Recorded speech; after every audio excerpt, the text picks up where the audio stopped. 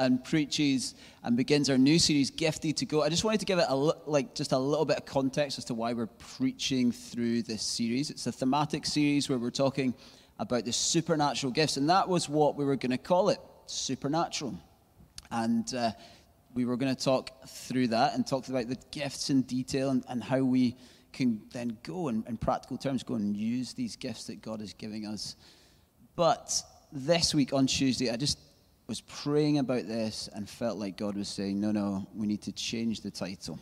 It needs to be Gifted to Go. Because even when these gifts are used in the church, in the New Testament, we see that they're used in a way that is to equip the church for mission.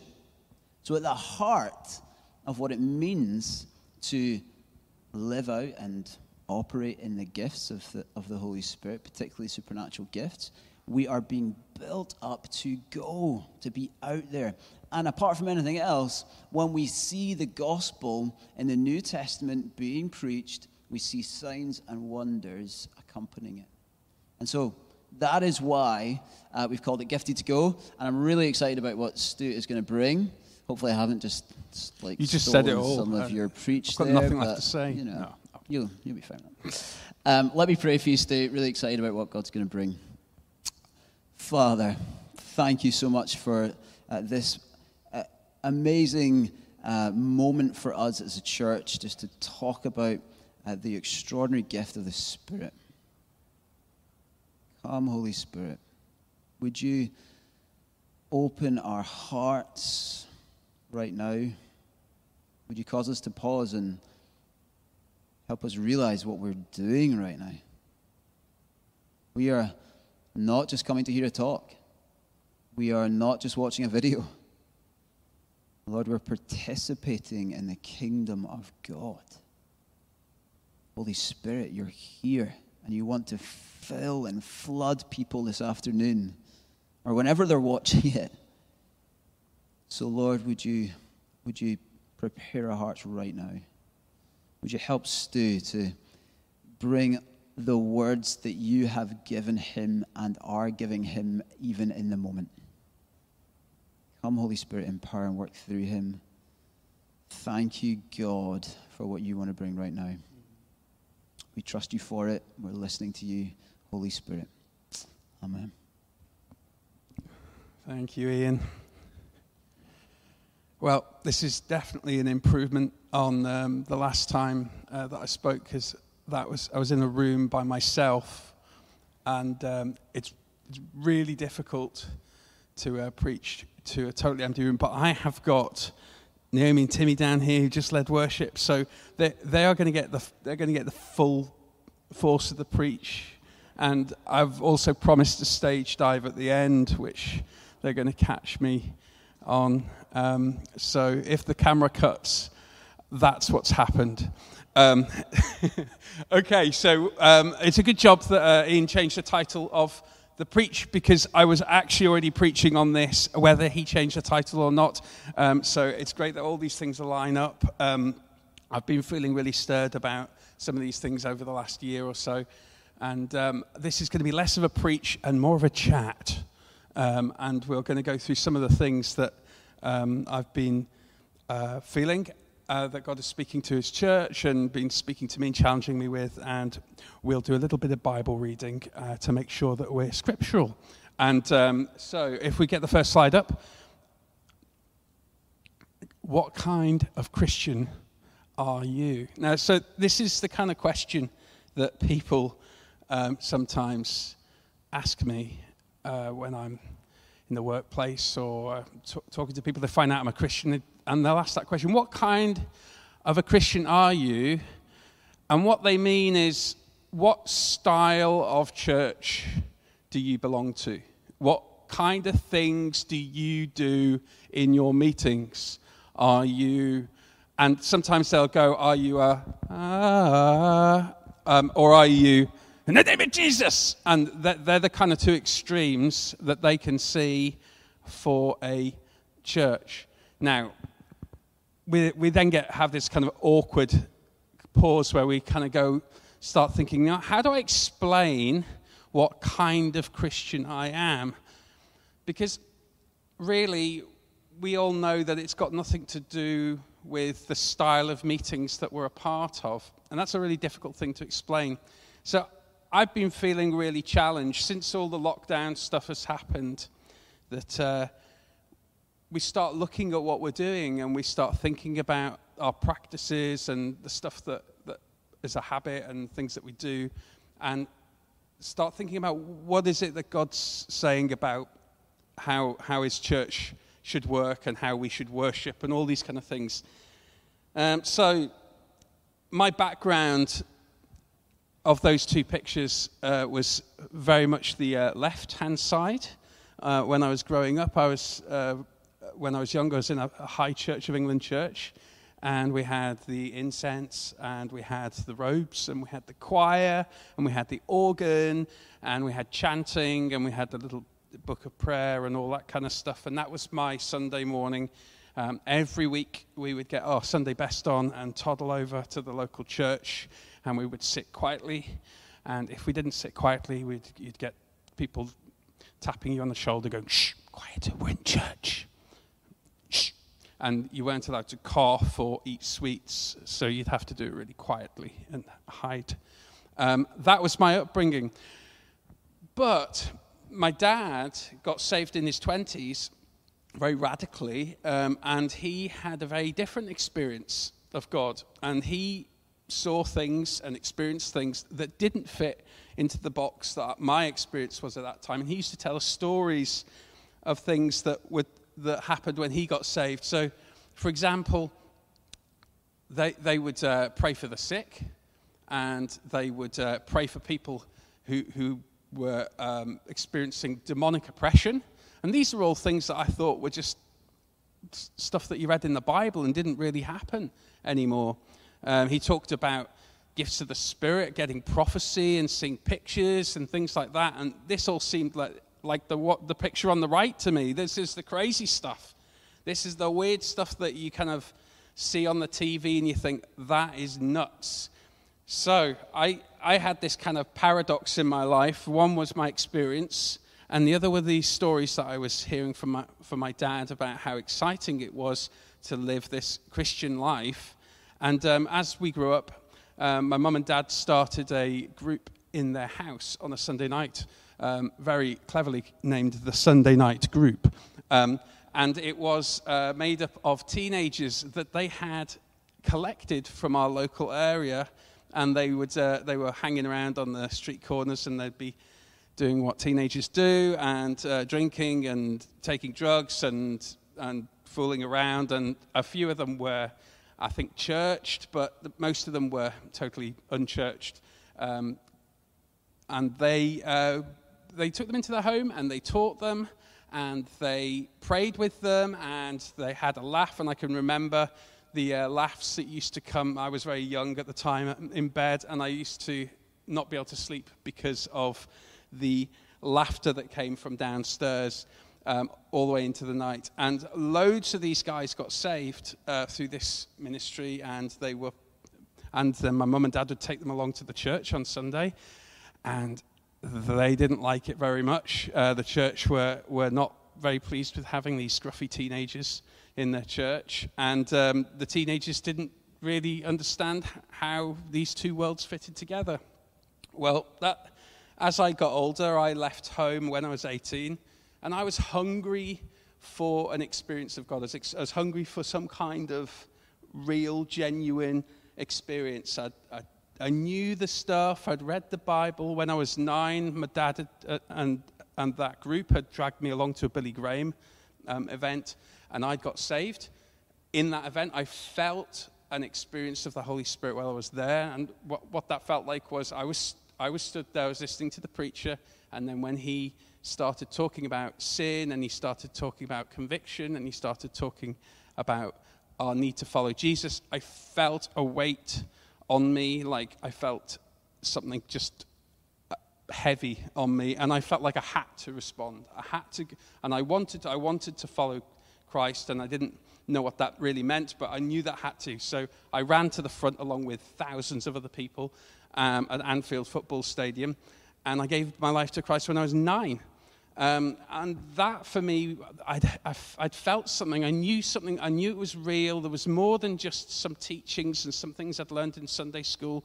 But I'd heard there was more. I'd heard there was more. There's more. There's the exciting stuff. Where is all that? And I went to church for years and never saw any exciting stuff. Where's all this healing stuff and people getting prophecies and pictures and things like that?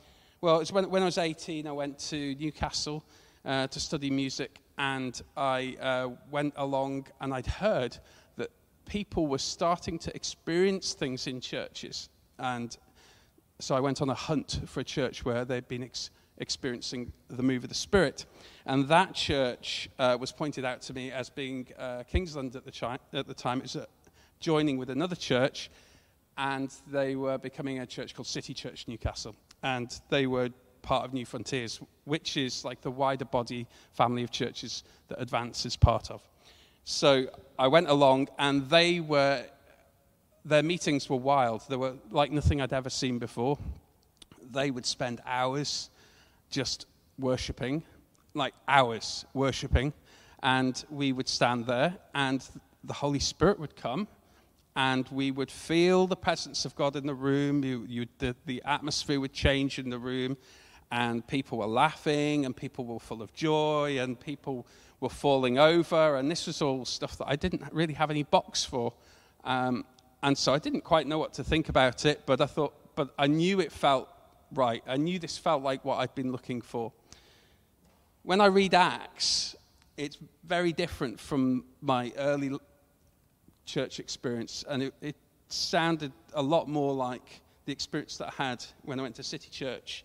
I'm going to read the very beginning of Acts and what happened, and we'll start with what Jesus said before he ascended. In Acts 1, 4-8, and he says, "And while staying with them, he ordered them not to depart from Jerusalem, but to wait for the promise of the Father, which he said, 'You heard from me. For John baptized with water, but you will be baptized with the Holy Spirit not many days from now.'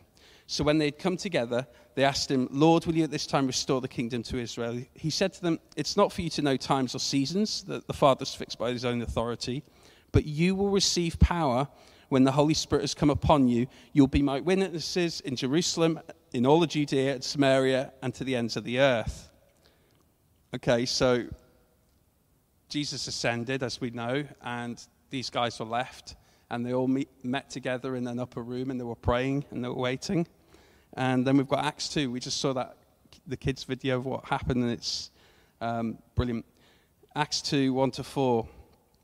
When the day of Pentecost arrived, now I always thought the day of Pentecost was the name that we gave to when the Holy Spirit came, but it was actually a Jewish festival of Pentecost, which I think means 50, and it was 50 days after the Passover. Is that right? He knows. I don't. So he's shrugging. I think that's what it means. They're all together in one place, and suddenly there came from heaven a sound like a mighty rushing wind, and it filled the entire house where they were sitting. And divided tongues as of fire appeared to them and rested on each of them, and they were all filled with the Holy Spirit and began to speak in other tongues as the Spirit gave them utterance. We just read that through. The Holy Spirit came and the tongues of fire, and that sounds crazy, doesn't it? When you read that through, just take a second to think what it must have been like. They're meeting together in that upper room. Jesus has said, wait, the Holy Spirit's going to come. He's going to empower you. He says, don't do anything until the Holy Spirit's come. And then they're waiting, and then fire descends on them after they hear this massive rushing sound. And then they just immediately start speaking in tongues. They're speaking in different languages that they don't understand. They just start babbling in these languages. And then we hear that it's implied that they all topple out of this upper room, because the next thing we hear is that all of the people that had gathered for the festival, for this Jewish festival, were gathering round these disciples. I think about 120 of them were in that upper room. And they were speaking in tongues that they understood. And some of them come from different areas of the world, and they were visiting for the festival, and they could hear these guys saying things about God in their own language, which is just amazing. And the charge to them was, they must be drunk. Now, I don't know about you, but if I heard somebody speaking eloquently in another language that I understood, I wouldn't assume they were drunk. But there must have been something about their behavior that seemed rather drunken. They seemed to be full of joy. They were probably very excited, and kind of there was probably a lot of noise going on. And these guys were the closest they could kind of equate it to was people being drunk.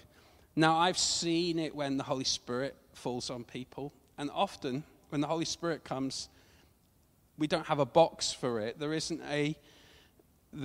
not a behavior, there's not a way that we're meant to act, because the Holy Spirit comes on us and our body just can't take it. We may start speaking in tongues, we may start laughing, we might start crying, because the Holy Spirit of God is resting on us. And we should expect something crazy to happen. We should expect something. Now, this doesn't mean that what we want is crazy. This doesn't mean that we want to be weird and act strange and do crazy things and run around. But this means that when the genuine work of God comes on our lives, we will see things that do not fit our normal experience of life. And we should expect that. So the church was born out of this. Peter, in Acts 2, he was standing with the 11 and he lifted his voice and he says, "Men of Judea, all who dwell in Jerusalem, let this be known to you. Give ear to my words. These people are not drunk, as you suppose, since it's only the third hour of the day. But this is what was uttered through the prophet Joel. And in the last days it shall be, God declares, that I'll pour out my spirit on all flesh, and your sons and daughters shall prophesy. Young men shall see visions. Your own men shall dream dreams." So I just feel like it's really easy to forget this stuff. It's really easy to forget that this is the actual core of what it meant to be part of the church, part of the people of God right in the first century. That they had to wait for the Holy Spirit to come. And the Holy Spirit came, and there was this explosion of life, this explosion of chaos, of kind of crazy activity that made everybody drop everything they were doing and ask the question, what is this? Why do I feel when I read Acts that maybe I'm a bit lukewarm? That's not really my experience. You know, these guys went on, they weren't just speaking in tongues, they went on to see healings, raisings from the dead, people having demons driven out of them. They saw amazing miracles, signs and wonders. It says there's so much that happened that most of it isn't even recorded. It's just kind of mentioned in a few verses in Acts. I don't see any style of church meetings in Acts.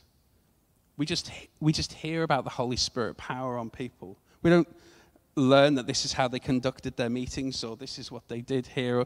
We just hear that the people were inhabited by God when he came in power and he enabled them to do something amazing. I've been reading this book, Letters to the Church by Francis Chan. I just want to read an excerpt from it, and it hopefully get you thinking a bit.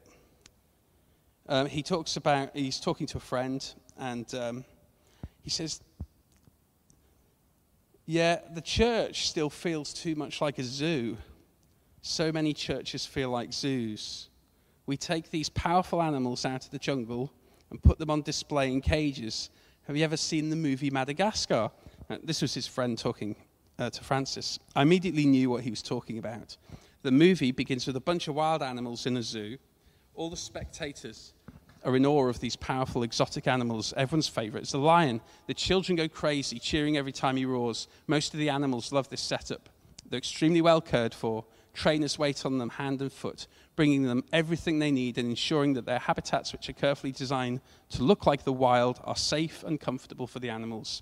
But the zebra finds himself dreaming about the wild. He can't shake the feeling that he wasn't made to live in a zoo. He was made to roam free. His restlessness creates a situation where several of the animals escape the zoo and later find themselves stranded in the jungle of Madagascar. I feel like through this whole pandemic that's been going on, that there's a bit of that in us being stirred, where we feel like, I was made for more than this. I feel like we've tamed ourselves. We've become creatures of habit. We've become creatures of comfort. And I was just driving here on the way today, and I was passing a guy in the car, and he had a mask on. Now, he was in a car by himself on the motorway wearing a mask. And I just thought, that's crazy. There's absolutely no point in wearing a mask in a car when you're by yourself. It is totally impotent. Why is he doing it? Well, I don't know. Maybe he had a reason, but I can't help but feel sometimes we do things just out of habit, don't we? We get used to wearing the mask. We get used to putting it on. We get used to doing this in this scenario and this in that scenario. And even when it doesn't make sense, we just keep doing it. I think we need to start questioning ourselves. Are we more creatures of style? This is what kind of Christian I am. This is what style of Christian I am. Or are we really tapping into the real power of God?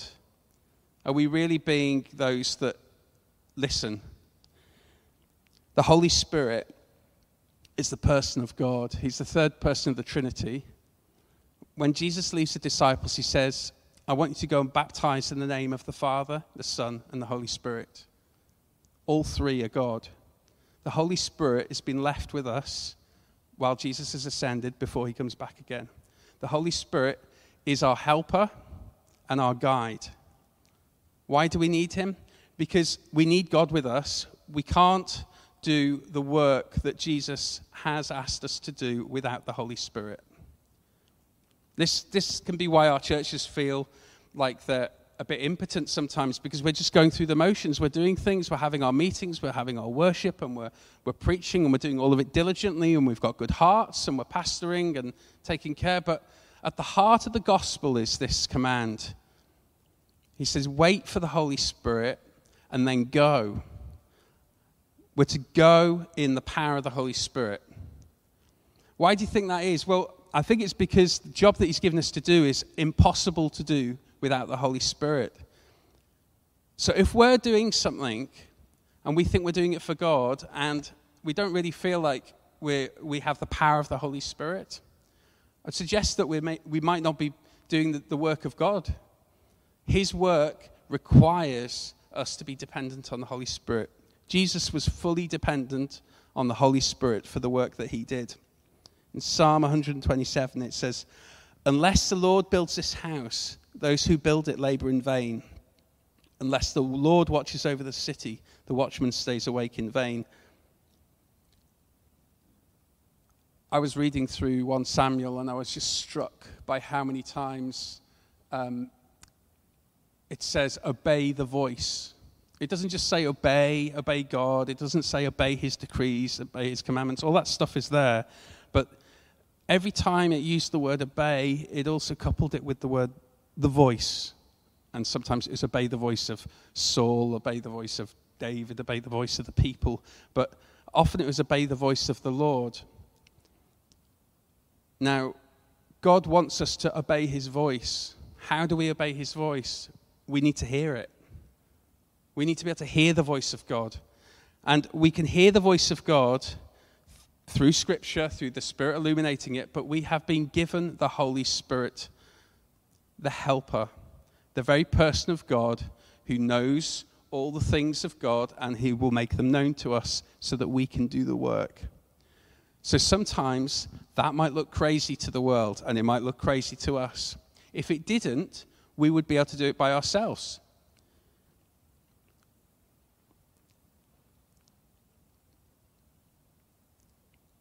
I think we need to start to shake ourselves a bit and stir ourselves for something bigger than what we're used to. So when I was a teenager, my expectation was maybe there's some more, maybe there's some cool stuff that could happen.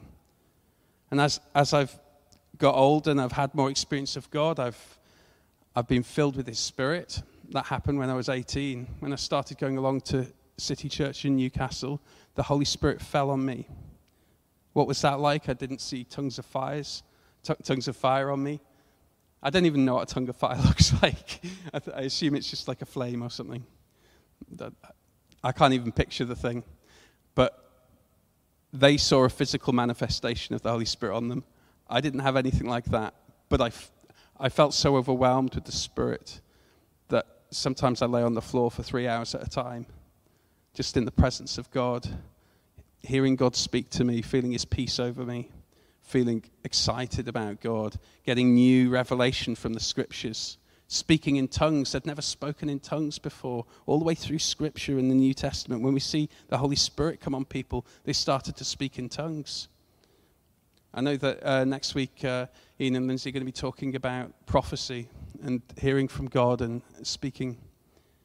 These are all things that happen when the Holy Spirit comes on us. But how does this happen? Shouldn't it just be we go to church and then, we'll have a word and we'll do this and we'll have a few prophecies and maybe a picture? Well, I think God's got more in line for us than that. I got a picture last year when we were just going into lockdown, and I felt like he was helping me see some of what he's doing in the church as a whole. And it's a picture of a tree. Prophecies about a tree are a tenner penny, I know, but I saw this tree with this really massive trunk and these huge branches. And it was an impressive tree, and it had lots of shade that it was creating, and it was kind of looming over the kind of skyline. And I felt God say, the tree looks impressive, but all of the effort that's gone into the tree has gone into the trunk, into building the trunk. The roots are really shallow, and this tree will never be able to bear fruit. And I felt that God was speaking to me about the church in general in the West, about how we have become just focused on our meetings and our style and how we present ourselves to the world. And what God wants is depth. What he wants is us to be rooted in his power, rooted in experience of the Spirit. I've got stories that I could tell you of the times where God has broken in, where he's answered amazing prayer, and where he's done things, and where I've prayed for the sick and seen them healed, where I've seen the demonic dealt with. I've even tried to ask to pray for somebody who died and been told, no, you can't, because it was totally inappropriate. But the passion and the zeal was there. God wants to challenge us to stop thinking inside the box and start believing him that he can come and he can fill us and he can send us out. The context for all of this was in going. None of this was about a meeting in a room. In fact, the early church, they didn't have a meeting place. They met in homes. When they first started in Acts 2, they were just meeting in homes around the city. That they would go along to the synagogues, but they were Jewish synagogues. They were preaching in the Jewish synagogues, trying to get people converted. They didn't have a meeting, but what they had was the Holy Spirit where they were. And that's what we need right now. We need the Holy Spirit where we are, in lockdown, in our neighborhoods, in our families, in our workplaces, wherever we are. When we're on a Zoom call, we need to be waiting for God. I just kind of feel like there's a challenge to us today. The concept of waiting to us feels like a very passive thing, doesn't it? It feels like we just kind of sit back and wait for God to do something. That's not what the disciples were doing when they waited. And I don't know if you've seen any of these videos of the Chinese underground church and what they look like when they're praying. There is a passion and a zeal and an expectancy when these people are seeking God, because they know they need him to do what he has given them to do. Maybe us in our comfort, we've got to acclimatize to comfort and easy lives compared to what they're living in their country. But they know they need God. They know that if they don't have God with them, that they are not going to be able to do what he's asked them to do, because they will get put in prison and they will get killed. And it happens. We need the Holy Spirit to give us boldness. I don't think that Peter would have had the boldness to stand up and give that message that he gave on that first day if he hadn't been filled with the Spirit. I think it's like one of those things that happens. It's almost like drunken behavior, isn't it? Where he has much more boldness than he would normally have. But this was drunkenness with the Holy Spirit. He was totally high on just an experience with God, and he did not care what anybody thought. And he knew that this was more real, what he was experiencing right now, than what all of those people might have thought about him. And so he preached his heart out, and he pleaded with them, and he said, this is who Jesus was. And this is who we have the Holy Spirit now. You need to respond. You need to respond, and you need to repent. Kingdom advance is what this is all about, really, isn't it? It's not about meetings and growing churches and having and looking after one another, although these are all things that we do and they're all good. But the core of what we're committed to and what we should be doing is being on the advancing edge of the kingdom, of seeing the kingdom come. Jesus left us with a command. He left us with a challenge, which is go into all the world and make disciples of all. We can't do that without the power of the Spirit. We can't do that without knowing how to engage with the world around us. We can't do that without having the power to see the sick healed so that we can demonstrate the nature of the kingdom. We can't do that without having prophecy and being able to be strategic about what we do. I just really feel that we should spend some time seeking God, not just so that we can get answers for things, but so we can experience him in a way that gives us that boldness. And if you've never been filled with the Spirit before, and you've heard these stories and you don't know about things like tongues and prophecy, I just urge you to press in for that. It's a scriptural thing. When Peter gets the word to go to the Gentiles, and he has that whole picture of the unclean animals, and he's then given this direction from the Holy Spirit to go and meet Cornelius, who's a centurion, I think, and he goes to the house of Cornelius eventually, and Cornelius has been warned as well that Peter's going to come. And then when he comes, he says, and they all believe, but they hadn't received the Holy Spirit. He prays, and the Holy Spirit fall on them, and then they start to speak in tongues. And to Peter, that was a demonstration that the Holy Spirit was on them. Now, I'm not saying that everybody has to speak in tongues, and I'm not saying that everybody has to have every gift. In fact, the Bible teaches that not everybody will have every gift. But we should expect to receive the gifts of the Spirit. We should expect to be operating out of power and not out of impotence. We should be expecting God to change us through experience and by empowering us so that we can achieve the things that he's set for us to do. We've been called to go and not bring. Yeah? Jesus says, go into all the world. He doesn't say bring the world into a meeting. I think the worst thing that the disciples could have done would have been to stay in that upper room and just have a jolly up there. Isn't this great? Look, we don't understand what we're saying. I don't understand what you're saying. I don't understand what I'm saying. But this is cool, isn't it? It's great. Wow, the Holy Spirit's come. We had the fire thing. The fire thing happened. You remember the fire thing? And we just sat around and we talked to each other, and then we had a chat about it, and then we prayed some more, and it was great. If they'd stayed in the upper room, the church would have never been birthed. It required them to spill out into the world with the gifts that they'd received.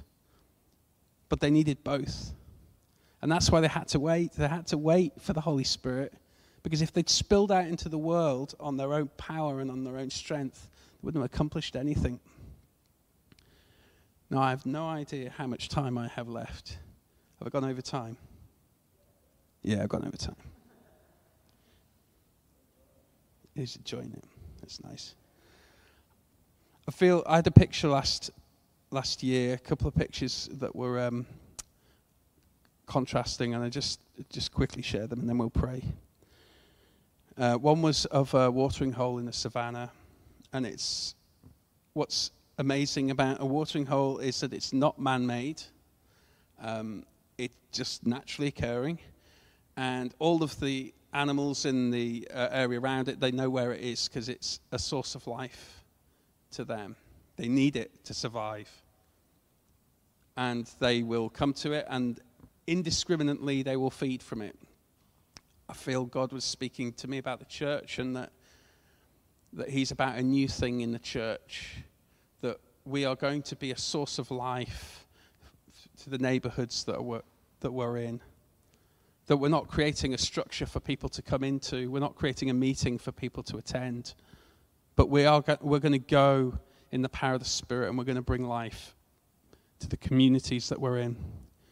I felt God speak this sentence to me. He said, the water flows to the lowest places of the land, and the watering hole is situated there. I feel like we've been missing something in the way that we go in church. And we haven't really been going. We've been trying to invite people along, and we invite our friends and family, and that's all good. But God's saying, remember what Jesus said? He gave a number of hints.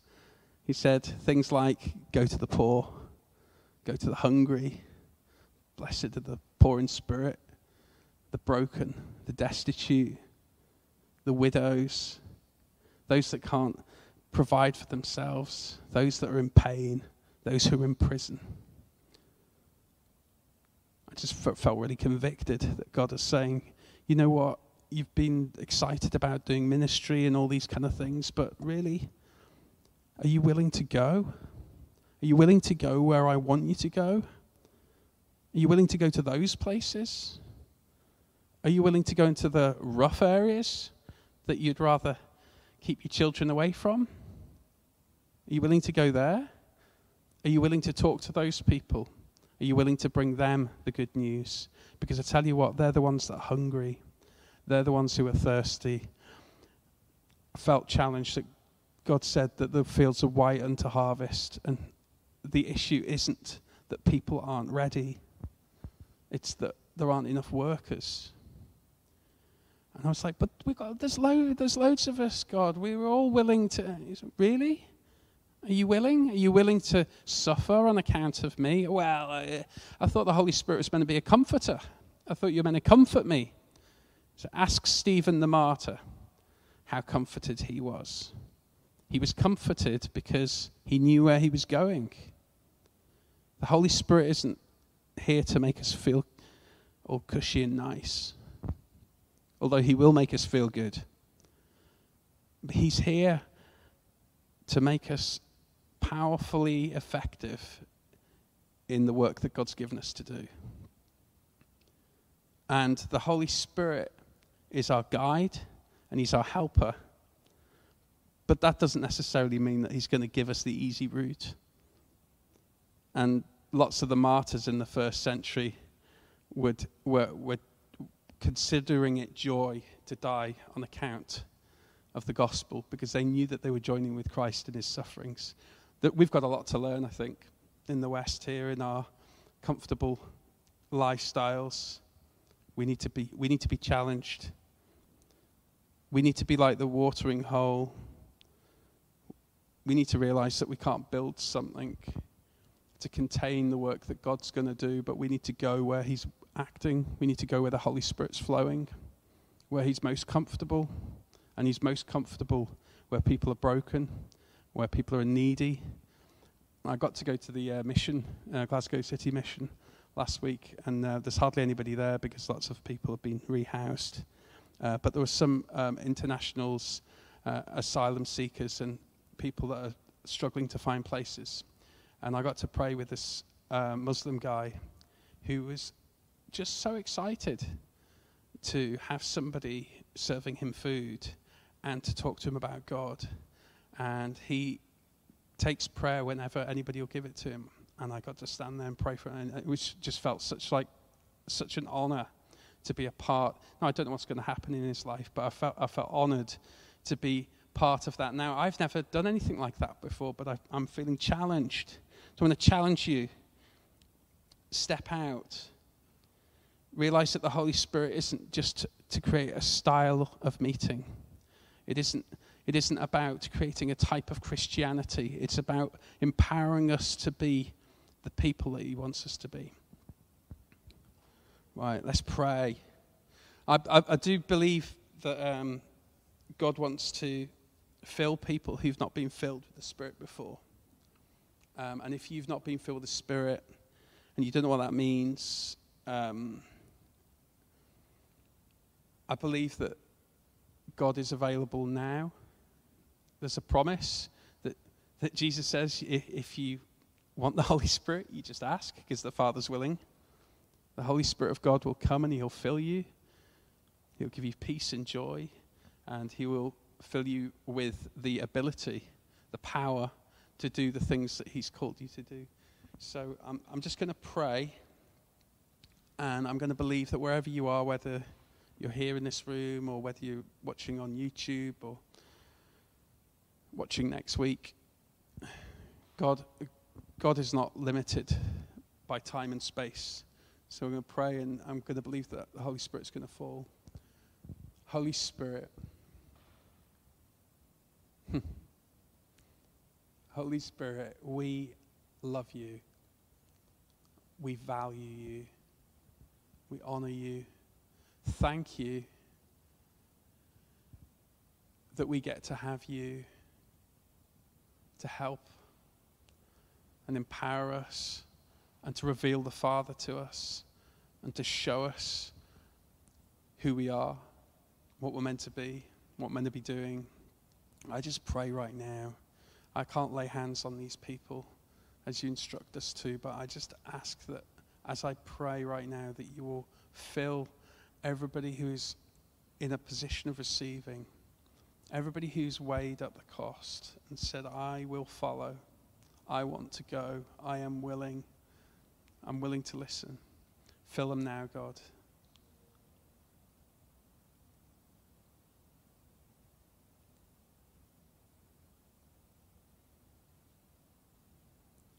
Be filled.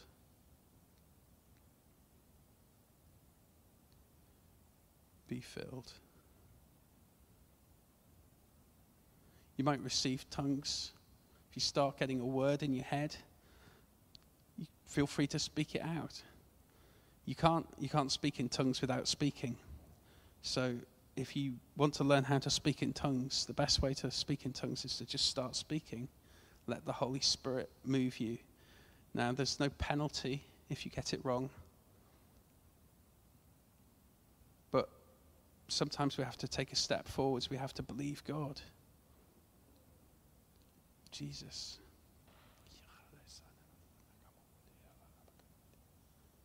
Come, Holy Spirit.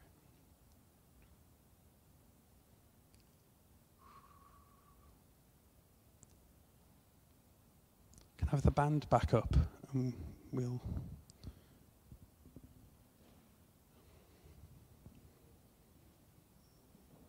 also feel God wants to put his finger on issues of sin in people's lives, where you know that you're living a duplicitous life, where you turn up to meetings and you talk about God and you get excited, but you know that God's been putting his finger on things and saying, you can't you can't serve both kingdoms. I just feel there's an opportunity right now for repentance, and that means turning away from your sin and choosing to orient yourself towards Christ and saying, I want to look like him. I want to be like him. And as you do that, I pray right now that you are filled with the Spirit who will enable you to live a grace-filled life, will enable you to walk in purity and in righteousness.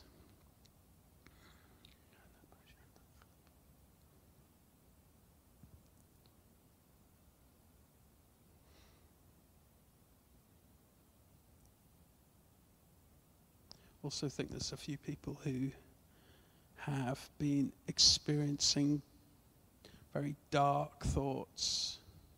You're struggling with depression, and you're struggling with kind of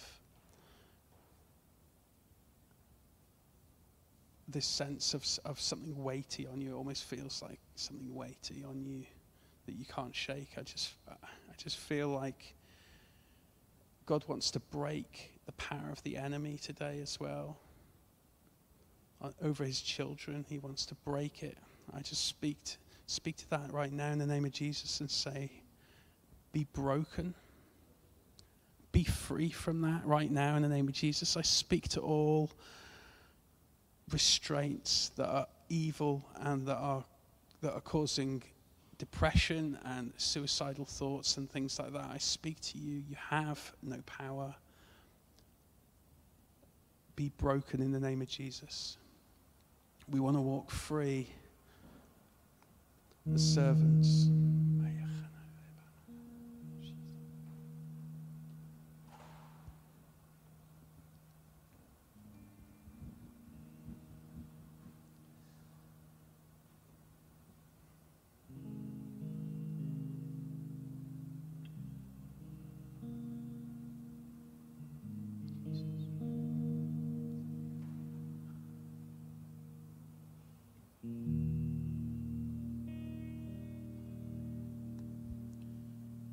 Don't rush anywhere, press in.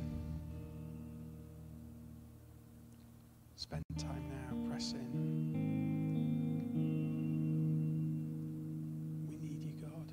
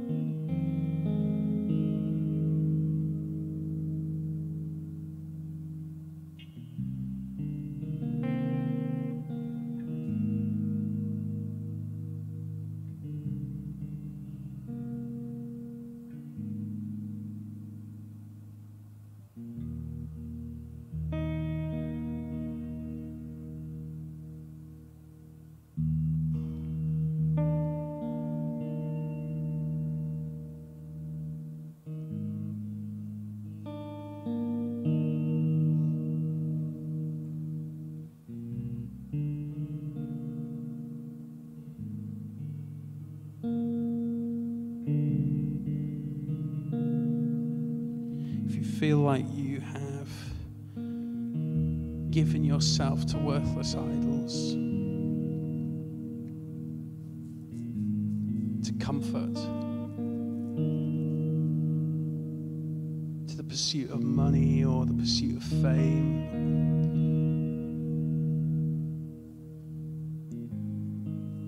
satisfaction in things that aren't God, they are pathetic compared to Him.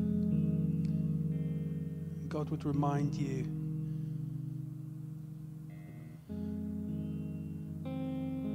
you're called to follow Him. You're called to follow Him. You're called to lay it down. You're called to count that cost and say, I want you, God. He will give his Spirit to you, which will more than satisfy you.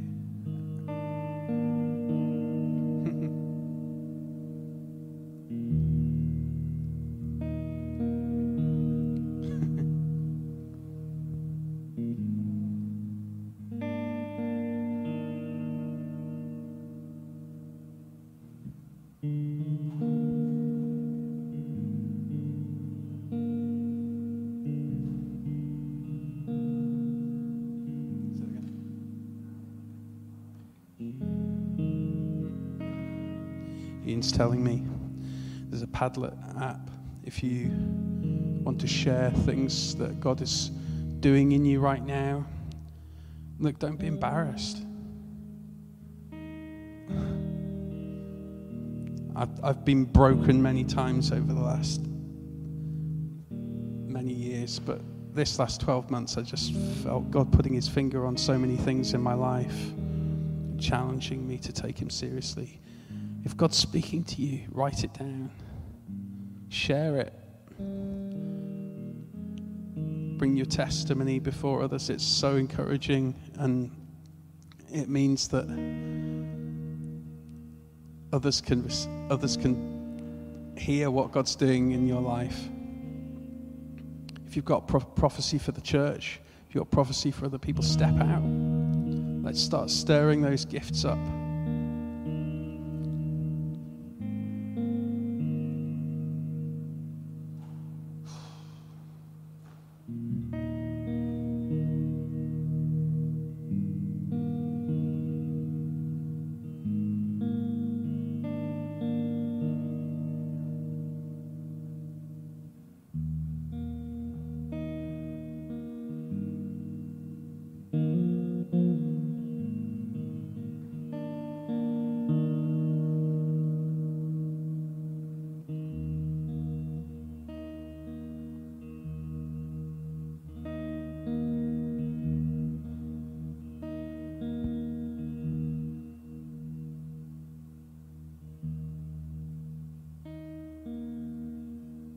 Father, we repent for when we have stayed in the upper room.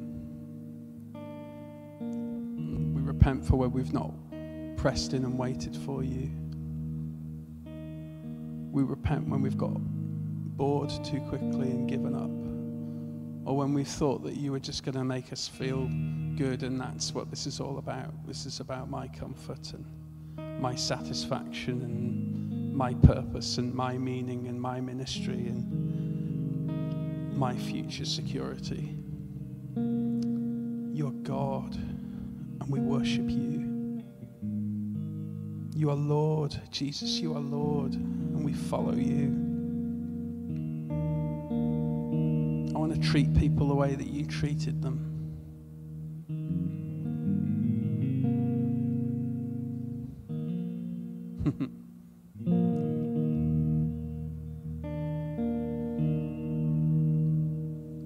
Keep pressing in.